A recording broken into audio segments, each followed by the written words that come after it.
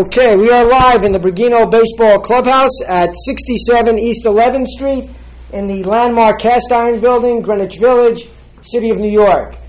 We start tonight as we always do. To those of you who are here for the first time, welcome. To those who have been to the clubhouse before, welcome home. Tonight happens to be the opening night of our spring book event calendar. And throwing out the first pitch is a Pulitzer Prize winner, which is about as good as it gets. So please join me in welcoming Ira Berkow to the clubhouse.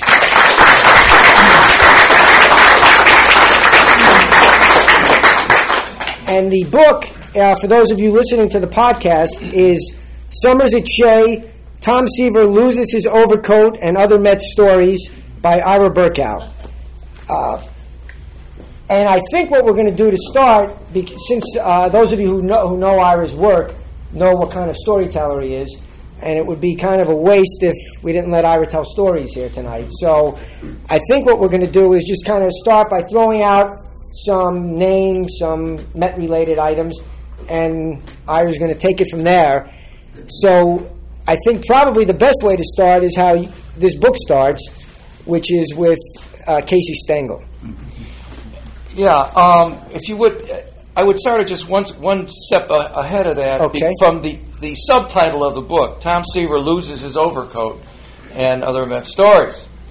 And then I'll be happy to segue into Casey Stengel, because Casey is always a segue.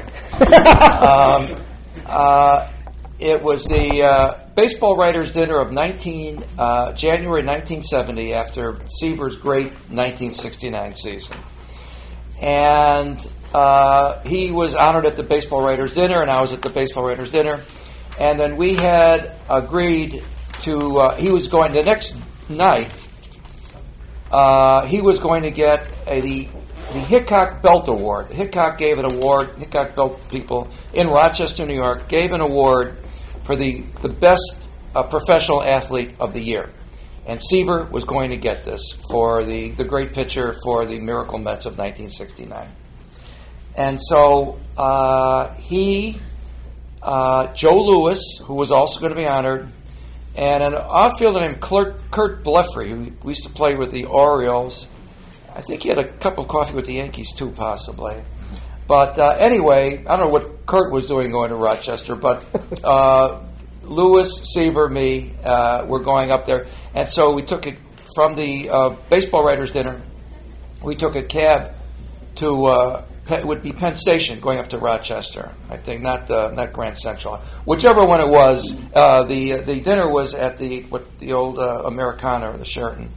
And so we got into a cab, and as we're going in the cab, Seaver says, I had an overcoat. What happened to my overcoat?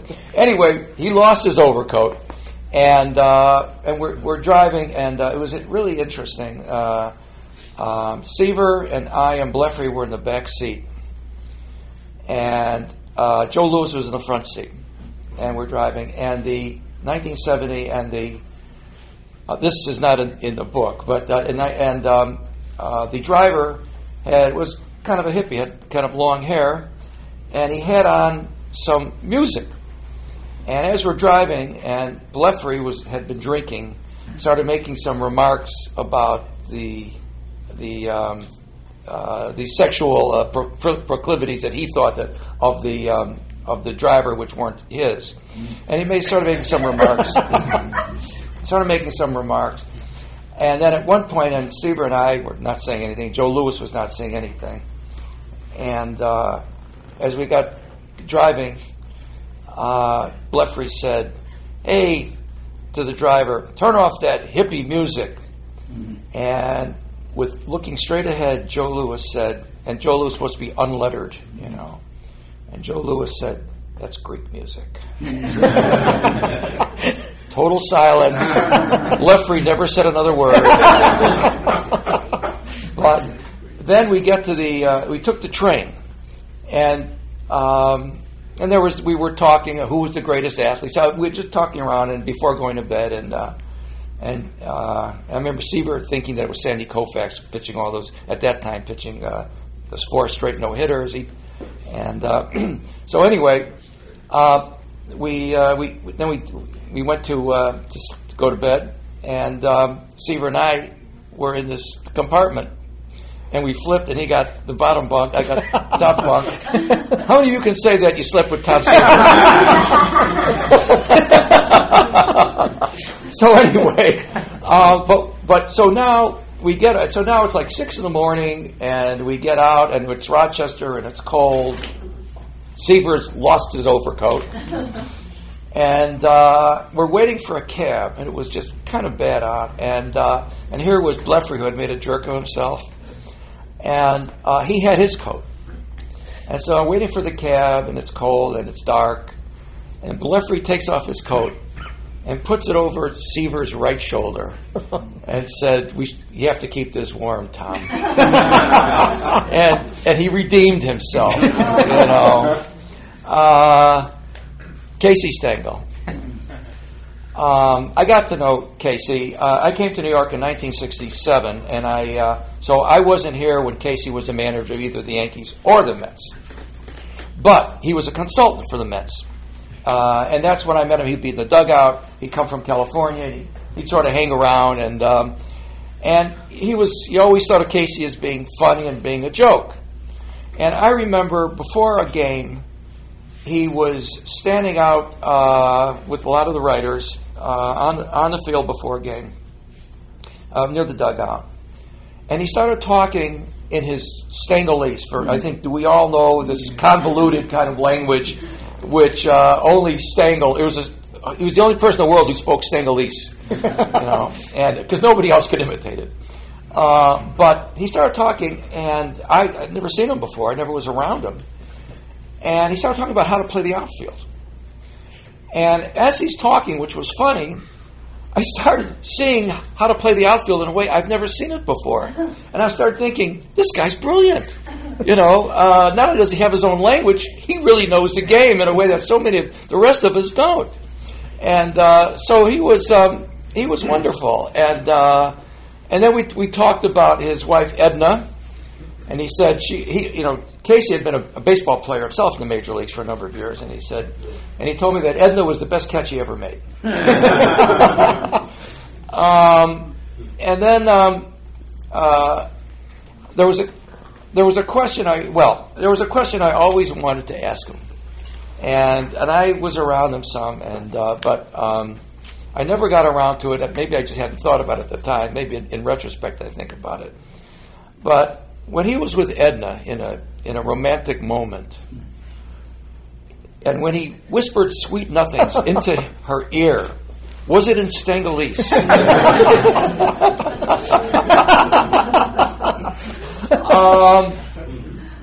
And then I had done a book with Walt Frazier called Rock and Steady. I was working a guide to basketball and cool, and I wanted to do a book with Casey on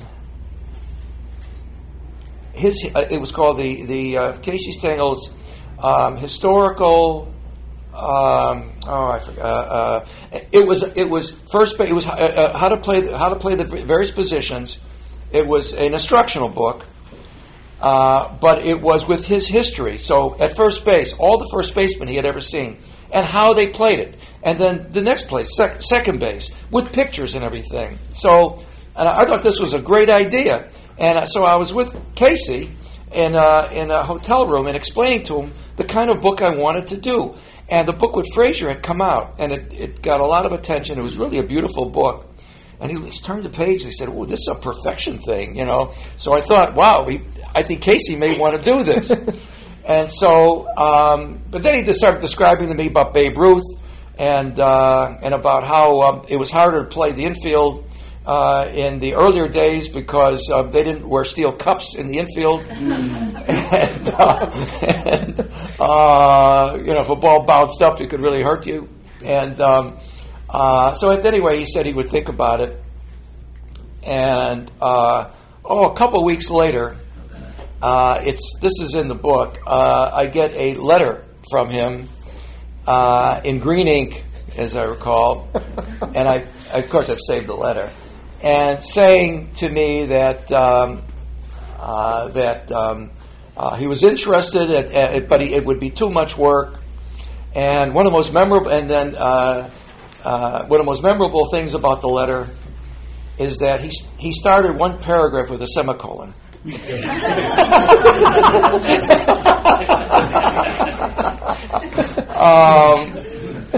letter's a collector's item, and then he died like 6 months later or something, But he was really smart, really funny, and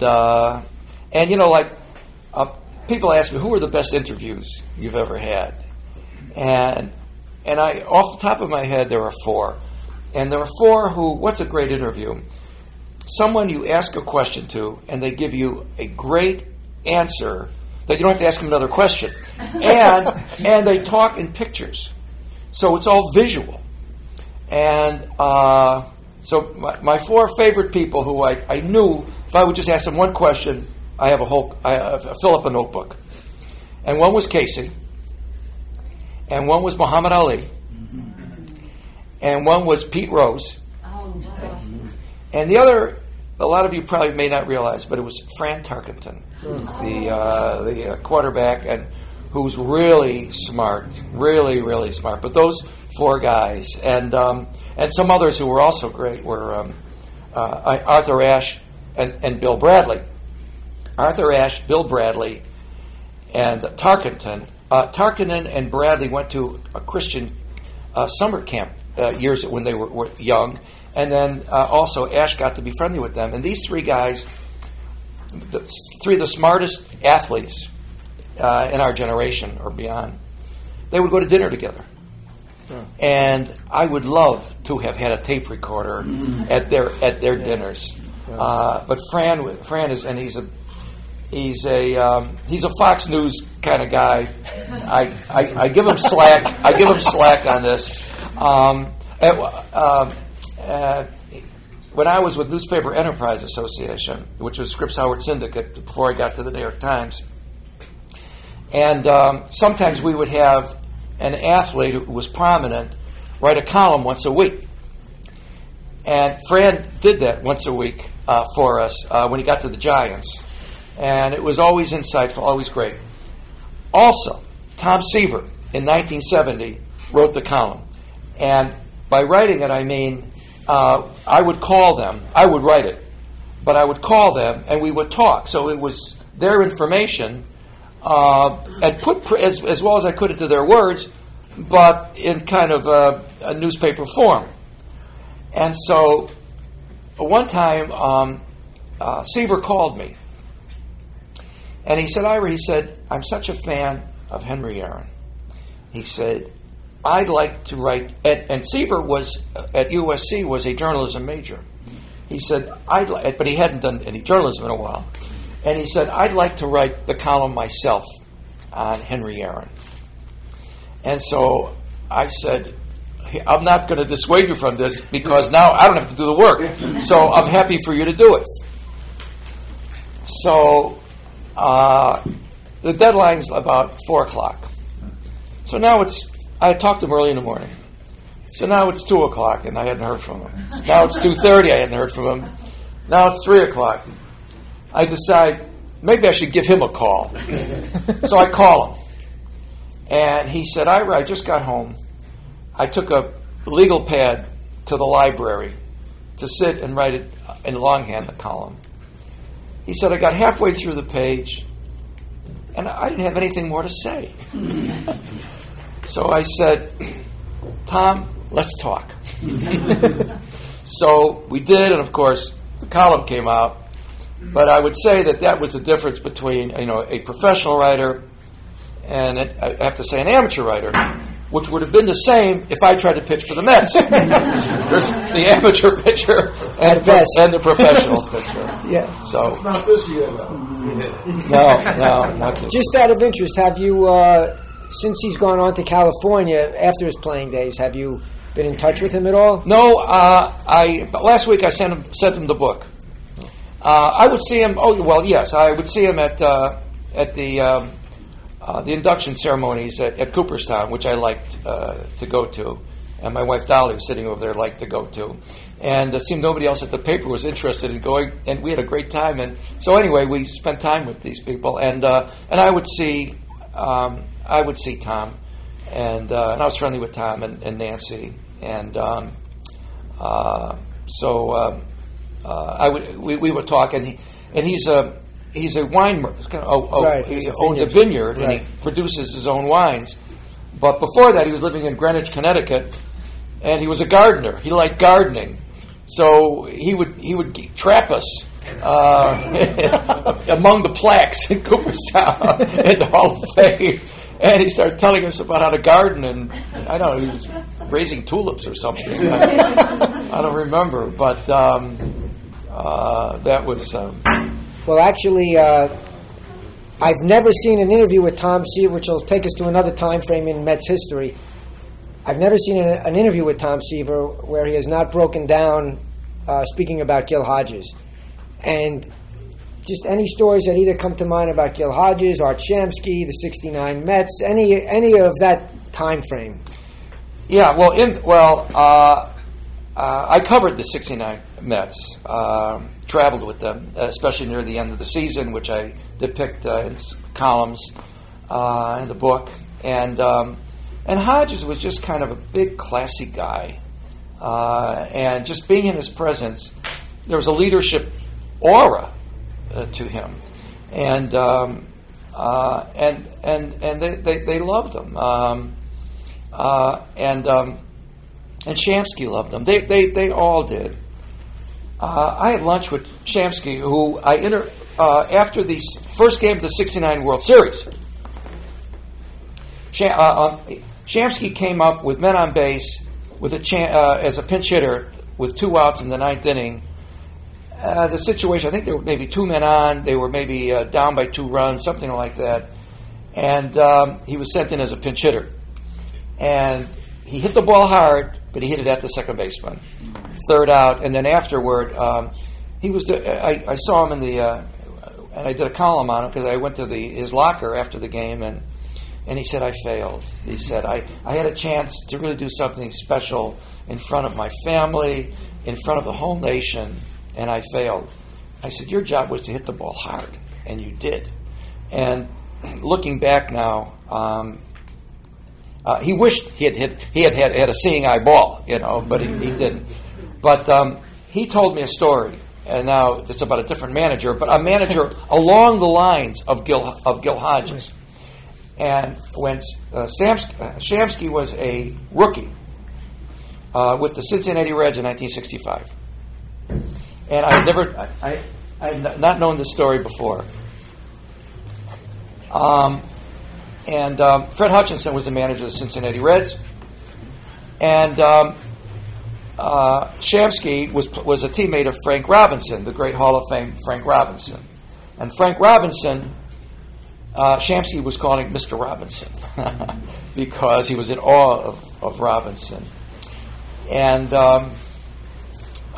so earlier in the game, Robinson gets hit with a pitch. And apparently his left arm gets ballooned up a little bit. But he's still staying in the game. But it seems obvious that he can't get around a little bit. But now, by the 7th inning, he goes up into the on-deck circle. And he was really a tough character and a tough guy and a great player and Hall of Fame player. And he's on the on-deck circle. And Fred Hutchinson says to Shamsky, pinch hit for Frank Robinson. And Robinson probably in his whole life had never been pinch hit before. And he's on the on-deck circle, and Shamsky comes out. And excuse this one profanity, but we're doing it in real time here. Absolutely.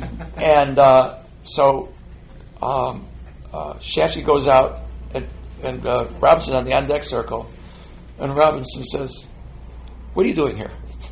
And Shamsky said, well, the manager said I have to pitch it for you. Get the fuck back to the dugout. So he goes back to the dugout. And Hutchinson says, what are you doing here? He said, Mr. Robinson told me to come back to the dugout. get back there and tell him you're pinch hitting. Goes back there, he says, you're back again.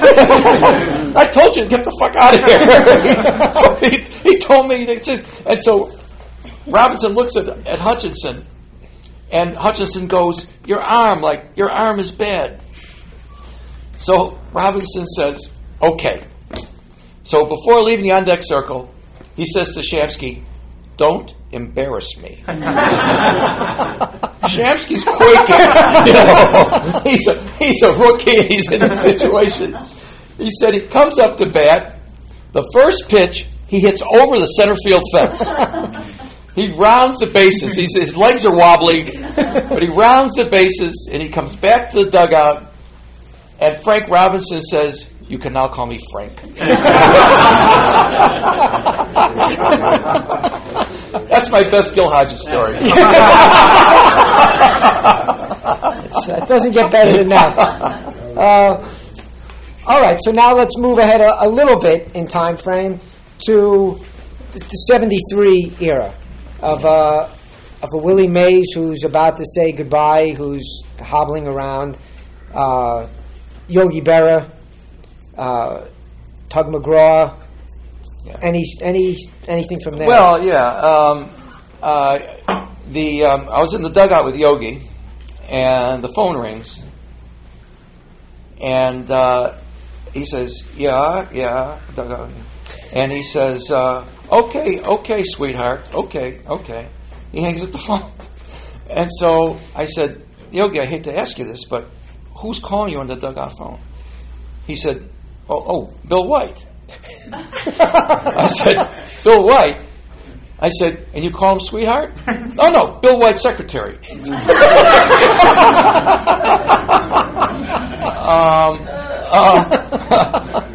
Speaking about Cooperstown at the Hall of Fame, Steve Jacobson, who was the sports columnist, very fine sports columnist for Newsday for years. Steve and I were in the Otesaga Hotel when the buses were coming up to take the Hall of Fame players to the induction ceremony. And so Steve comes over to Yogi and said, Yogi, he had a baseball. I said, I'd like you to autograph this baseball, but with your full name, Lawrence Peter Berra.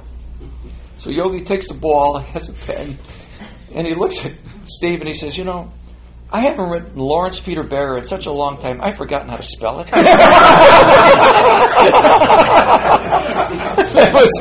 Now, a lot of times, Yogi, we think, Joe Garagiola wrote a lot of the Yogi stuff, and he may have, directions to his house. But sometimes Yogi said these things, not even trying to be funny. Although one time I was with him when he did try to be funny, and he was. And this is when he was with the Houston Astros. Am I getting off the 70s? No, Yogi's forever a Met. So he was a coach with the Houston Astros for a short while.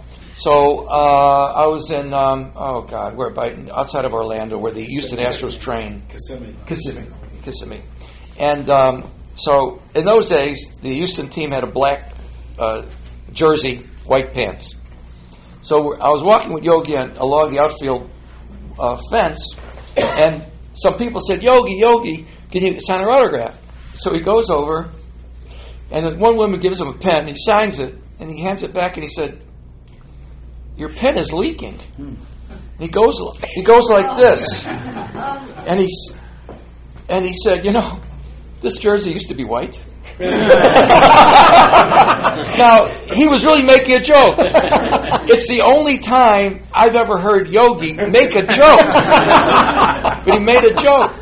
And but most of the time, Yogi would talk vanilla phrases. He was a terrible interview because he would just give you general stuff. And this is regarding Tony Kubek. But remind me because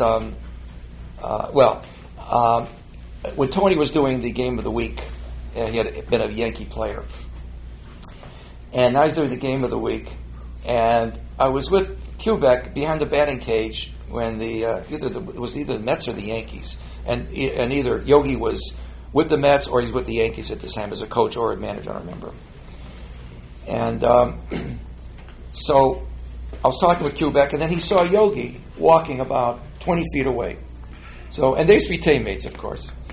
And so Yogi's walking, and so Kubek says, "Hey, Yogi," and he asked him a question, and Yogi gave him one of these vanilla answers. And in all seriousness, now we're talking about the guy who's in more quotes and on the quote books than anybody else. And in all seriousness, Kubek said, "You know, Yogi, you never say anything. By anything, give me a good, solid, meetable quote. Meetable." So, how about meaty? I was going to say, Yogi had said directions to his home in New Jersey. And he had said directions were, when you come to a fork in the road, take it, which is a famous quote. He happens to be accurate because there's a road and then there's a tree in the road. And then you can go either way around the tree. When there's a fork in the road, take it. He was being accurate. But I was going to say about Yogi, he didn't go past the 8th grade. And then his first job after grade school, he got a job in a shoe factory in St. Louis.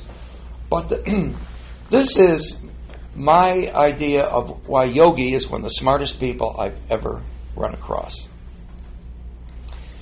For Yogi came into the media spotlight about 1947 when he was working. He was 47, and so for 65 years, and he's now ailing, but he's been in the spotlight for some 65 years. And if you go into a baseball quote book, he and Casey Stengel have by far the most quotes. Maybe Babe Ruth, okay, but the guy's just so quoted. And in those 65 years, he has never said anything to get himself into trouble. There has never been a controversy, and the only two controversies were not really of his doing. He told Phil Linz to stop playing the harmonica on the bus when the team had lost a game. That was hardly negative toward him. And then the other thing was he was angry at George Steinbrenner for firing him the way he did after he promised that he was going to save the whole season. And he fires him after, 9 games or something like that in the season. And then for a long time he didn't speak to George. But just think about this. These are the only 2 times that there has been any kind of controversy around Yogi. He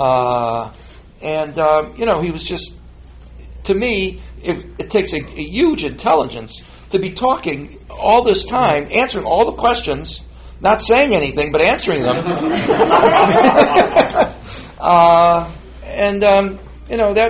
And Casey called him my manager on the field, and to be this great catcher and to call the balls and strikes, and then he becomes a manager, and he wins a pennant in the National League, and he wins a pennant in the American League. Right.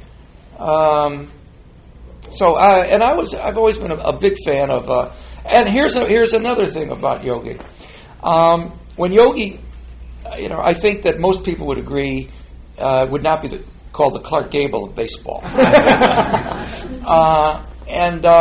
When he was a rookie in his second, third year, when the Yankees were going to St. Louis, there was a very popular restaurant that all the ball players would go to. And there was a good-looking waitress. And all the players would hit on the waitress. Yogi married her. Carmen. Wow. And I asked Carmen once, I said, "Carmen, how did Yogi win your heart?" And what did he say? And she said, "It was so long ago I don't remember." But it had to be his genuineness, sweetness. I don't know. I mean, who knows what women like in men? I don't know. Some people have asked my wife Dolly, what is it about Ira that why you married him? And she said, "Poverty is sexy."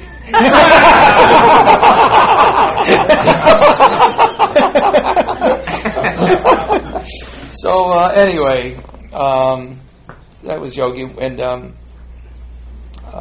okay. Before we're going to open it up, because I have a feeling our crowd has a few questions, but I have one more question, then we'll open it up. there's a great story in here about Ron Darling and Game 7 of the '86 World Series. Yeah. And you rode with him to the ballpark. And I'm just fascinated that a ball player, if you could just talk a little bit about how this happened. Yeah. I can't believe a ball player allowed you to come. I knew. I live in Kips Bay or the Murray Hill area, and Ron did too. And remember the old pitcher Jerry Casale owned an Italian restaurant on 34th Street by 3rd Avenue, and we would go in there, and Ron would go in there, and if it got really crowded, sometimes Ron would help wait on the tables, and we got to be friendly. And so he was essentially my neighbor. I mean, he lived a couple blocks away. And we talked, and I had a good relationship with him, as a ball player as well. And so before the 6th game of the '86 World Series, I said to him, before the 6th game, I said to him, Ron, if the Mets win, you're scheduled to pitch Game 7. And he said, that's right. And so I said, if you do pitch Game 7, how do you get out to the ballpark? He said, well, I drive. Your car? Yeah. And so I said, you drive with anybody? He said, I'll be driving alone. I said, well, could you use a passenger? And he said, sure. So we were going to meet at the he parked his car in a parking lot on 37th and Park. And so it was a night game. And so we were going to meet at 1 o'clock. I forgot, whatever it was. So I go to the parking lot, and there's no Darling there. So I asked the parking lot attendant, Ron Darling parks here, doesn't he? Oh, yeah. But he left. I said, Ron Darling left? I see my column with wings on it. So I walk outside, oh my God, and then I hear honking. It was Darling. He wanted to get the car in the right place to go on the tunnel. I'm sorry, on the FDR Drive. So it was raining. And so now here's Darling. So we start to talk, and I don't want to spoil it for the people who are going to buy this book. And he started telling me his feelings, and he said, my wife said, this is probably the biggest day of my life, and he wasn't disagreeing with her. And he talked about his feelings, his butterflies, and what this meant. And it was raining, so it was a very moody ride, and because it looked like it wasn't going to stop, and that means that there's no game, and that means that all this mental preparation will have to go for the next day, next night. And the game, it turned out, was rained out, but I still had my column. I still had my column, and then he pitched the next day. I don't remember if it was a day game or a night game. I didn't care anymore. A night game. I didn't care anymore. But then I don't think he lasted 3 innings. He didn't pitch well. He didn't pitch well, but they won. They won, yeah. But they won, and so that's how I did that. One brief thing on another, and then we open it to questions or whatever. But this one is about a failed minor league baseball player named Michael Jordan. Michael was I knew Michael, and he was. I went to Cleveland. They were going to. This is in basketball. He was going to play the Cleveland Bulls against the Cleveland Cavaliers in the playoffs on a Monday. They worked out on a Sunday, and so after the workout in the morning, I said, "Michael, are you going to watch? The Knicks are playing Charlotte that afternoon." I said, "You're going to watch the Knicks-Charlotte game?" So sort of like what I did with Darling. And he said, "Yeah, I'm going to watch it." And I said, "Where are you going to see it?" He said, "Oh, my suite in the Ritz-Carlton." I said, "Who are you watching it with?" He said, "I got a couple of pals, So I said, "Do you mind if I came up?" Because this is going to be an interesting column, him watching the Knicks, so New York column, and so him watching the Knicks and commenting, which is what happened. So anyway, so we have a meeting. We're going to go. I'll meet him at 1:45 at the Ritz-Carlton. The game's at 1 o'clock. And so getting on the elevator are an elderly couple, and they're talking either in an accent or in a foreign language. I don't remember which, but the guy looked very familiar. This older guy looked very familiar to me. And so we go up on the elevator, and he gets off at the same floor. So I guess it was like the special floor for people. And so he gets off on the floor, and I said, "Excuse me, I hate to ask you this, but aren't you Abba Eban?" Wow. Abba Eban was as we all know, the great Israeli diplomat. And I said, I introduced myself, Ira Berkowitz, sports columnist at the New York Times. And I said, what are you doing here? And he said, well, there's a distinguished rabbi who is leaving, and I was asked to make remarks at the dinner for him. And he said, what are you doing here? And I said, well, I'm here to go down the hall. I'm going to interview Michael Jordan. There was like no recognition whatsoever. So I said, and his wife said, "Who's Michael Jordan?" So as Abba Eban, being a consummate politician, turned to me and said, "You tell her." You tell her. I said, "Well, Michael Jordan is the great basketball player. He hadn't yet gone off to the minor leagues yet, So anyway, I go down the hall, I knock on the door. I said, "Michael, you won't believe what just happened." He said, "What's that?" I said, "I just met the only person in America who doesn't know who you are." He said, "Who's that?" I said, "Abba Eban." He says, "Who's he?" Abba Eban. Who's Abba Eban? I said, "Abba Eban is the great Israeli diplomat." He said, "Really?" I said, "Yeah." He said, "He doesn't know who I am." I said, "That's right." He said, "Good, he won't ask me for tickets."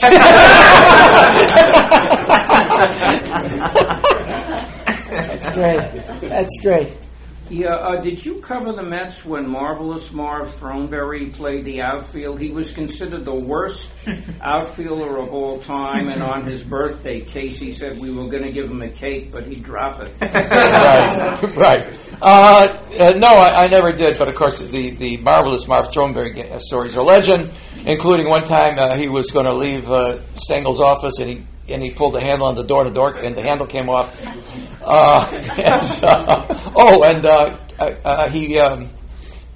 He hit into a triple play once, and it came back, and Casey got the team around. He said, "Look, we have to stop hitting into triple play."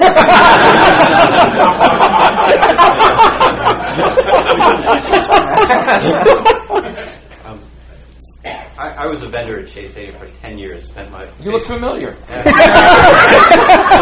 lot of my childhood there, from like 13 to 23. What years? 77 to about 86. So I saw a lot of stuff. Actually, my brother and I were both vendors there at one point. And when the Mookie, the ball went under Buckner, I said to my brother before, "Let's get out of here before the crowd leaves." And he's like, No, let's stay. There might be something exciting. And that's when the ball went under with Mookie.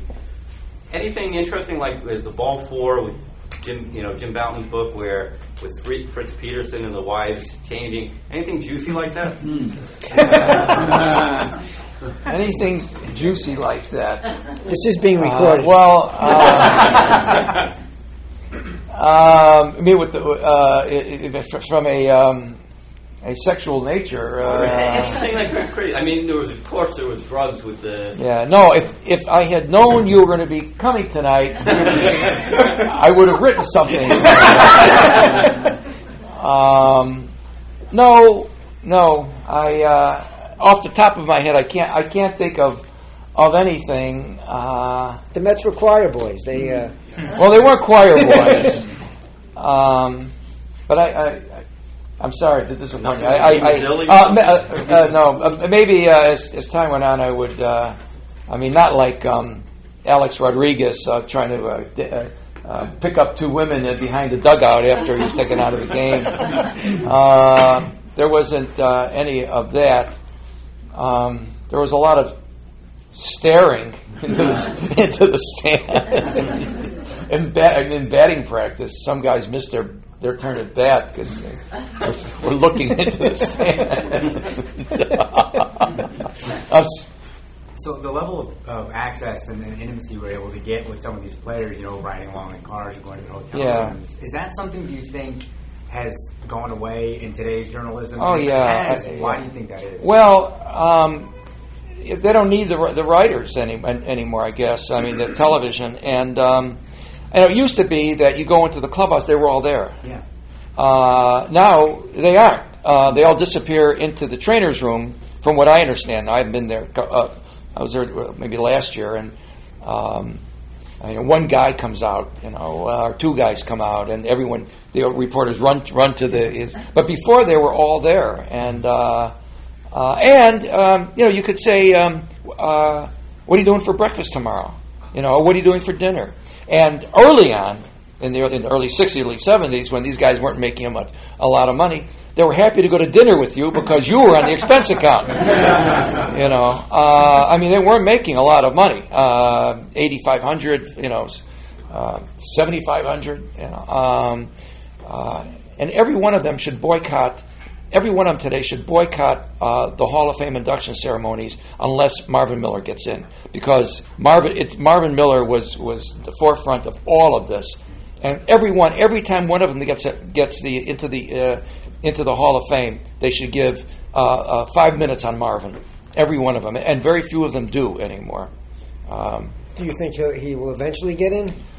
I mean, everybody, almost everybody wants him in, and the stupid owners who resent him are making so much money. And I mean, the game is better than it, and with attendance. Selig's always telling us, how every year attendance records are broken, and so I mean, how could Marvin Miller have hurt the game? I ask you. Hall of Fame. You mentioned you have a column in the book about why Pete Rose should be in the Hall of Fame. Oh, yeah. How do you feel about the steroid era players? It's interesting. I vote for the Hall of Fame, and I vote for whoever has the best statistics and whoever which players were the most prominent in their generation. I cannot be a judge of who did drugs and who didn't do drugs. Someone said Maddox and Glavine are now going to be up for the Hall of Fame this year. Are we 100% sure? Would you bet everything you have that Maddox, who I would guess is clean, but would you bet everything you have that Maddox and Glavine did not do steroids? So we don't know. I mean, we all will strongly assume Derek Jeter didn't do steroids. Would we bet our house on it? So you don't know, and I'm not going to judge it. And so I vote for all of them. Ralph Kiner told me not long ago. He said, he had an interesting point. He said maybe the Hall of Fame should be broken up into generations. So then there's no question about it. But I feel Pete Rose is a different story from the steroids. And my whole contention with Pete Rose is that after the Dowd report, linking him unequivocally to gambling as a manager, there's not an ounce of evidence, and he's always maintained this is true. There's not an ounce of evidence that he gambled on baseball as a player or a player manager. So, if you're going to bet on Pete Rose to go into the Hall of Fame, you're not going to vote for him to be going in as a manager. You're going to go for him as a player. He was Charlie Hustle from the beginning of his career to the end of his career, and so that's where the vote should be. Now, it's his hard luck in this issue that after his playing days, he chose one profession over another. By that I mean he chose to become a manager and wear a uniform instead of becoming a plumber. If he had decided to become a plumber, he'd be in the Hall of Fame right now. Okay. Agree. Two questions, very different. We just talked about the financial success of the game, where it's at now. Obviously, Mr. Selig, when he took over, was under $2 billion a year annually, now upwards of $6 billion. MLB.com revolutionized when he could barely probably click a mouse or sign on the internet. Right. He had that vision. The network was more cable rollouts than their peer leagues. But he's maybe on the way out in the next couple of years. Knowing the Selig? Next year, I think. Yeah. Knowing the inside of who's at 245 Park now, who's jockeying for that seat. if it ended up in one of their hands, is the game by one of whose hands? Yeah. Mr. Brosnan, Tim Brosnan, somebody that's already in. Oh, Jim Brosnan. Tim Brosnan. Not Jim Bunning. But no. Somebody that's already in the system in MLB. Do you think the game is in Jim Brosnan is? I haven't followed that. Tim Brosnan, Jimmy Lee Tim Brosnan. Somebody that's at the top. If they don't go outside. Yeah, I have no idea. I just have no idea. Yeah. Right. Like a guy like Sandy Alderson, who has a lot of respect, and kind of an intellectual, or Theo Epstein, Right. I mean, somebody like that. But it has to be somebody who the owners feel they can control. Sure. So that's why they got rid of Fay Vincent, because they felt that he was going off on his own to try to negotiate contracts and television and so forth. My second question is the Doubleday Wilpon Ownership Group came about, I think, 1980. It's the year I was born. Yeah. So the guy that in my era that I always knew if the Mets were up a couple of runs or down a couple of runs, he was only going to get worse, was Anthony Young. So in all your years of covering the Mets, who was your guy that you saw him trotting in from right field and you knew? I will tell you, because he's on the Mets now. I'm from Chicago. I've been in New York for 47 years or something, but I was born and raised in Chicago. And you continue to follow the team that you followed as a kid. So, pardon me, but I'm a Cub fan. Okay, which sort of disqualifies me from being a sports fan.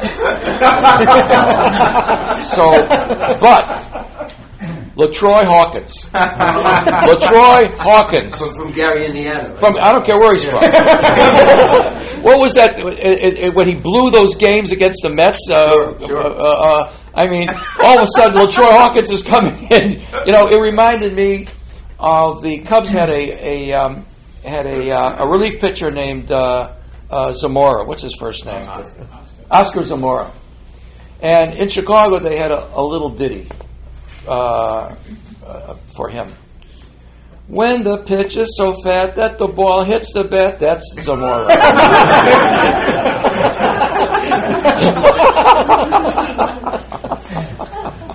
Anyway, you're not going to hear me sing anymore. That's it. Willie's going to sing. No, I won't sing. Just a question.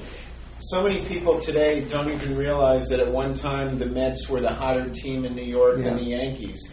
What are your observations of how it swung to the Yankees and whether the Mets might ever be the hotter team in New York than the Yankees again? Well, when the Mets, we're talking about the early 70s, late 60s, early 70s, the Yankees were terrible. And the Mets were they came out of nowhere. They were 9th and 10th place up until 69. Up until 69, from 62 through 68, they were 9th or 10th place. And then, of course, the only other team in 69 that they had to compete against was the Cubs, and of course, the Cubs were pushovers, so they beat the Cubs.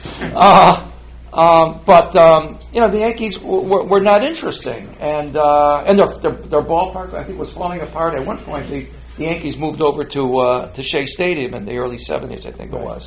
And now the Mets are down, and the Yankees had been interesting. Now neither one is very interesting right now, especially the Yankees in the playoffs last year. So it's just a matter of who's exciting, and that's generally based on winning.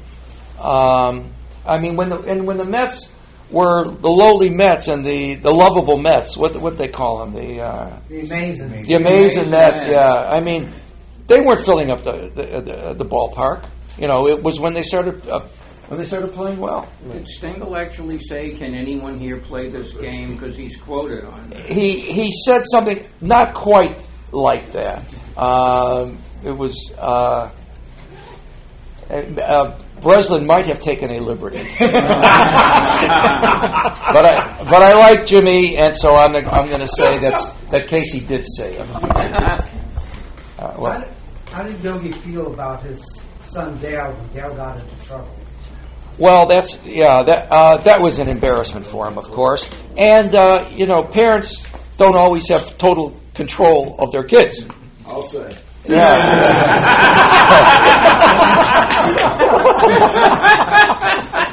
That was Willie's papa. I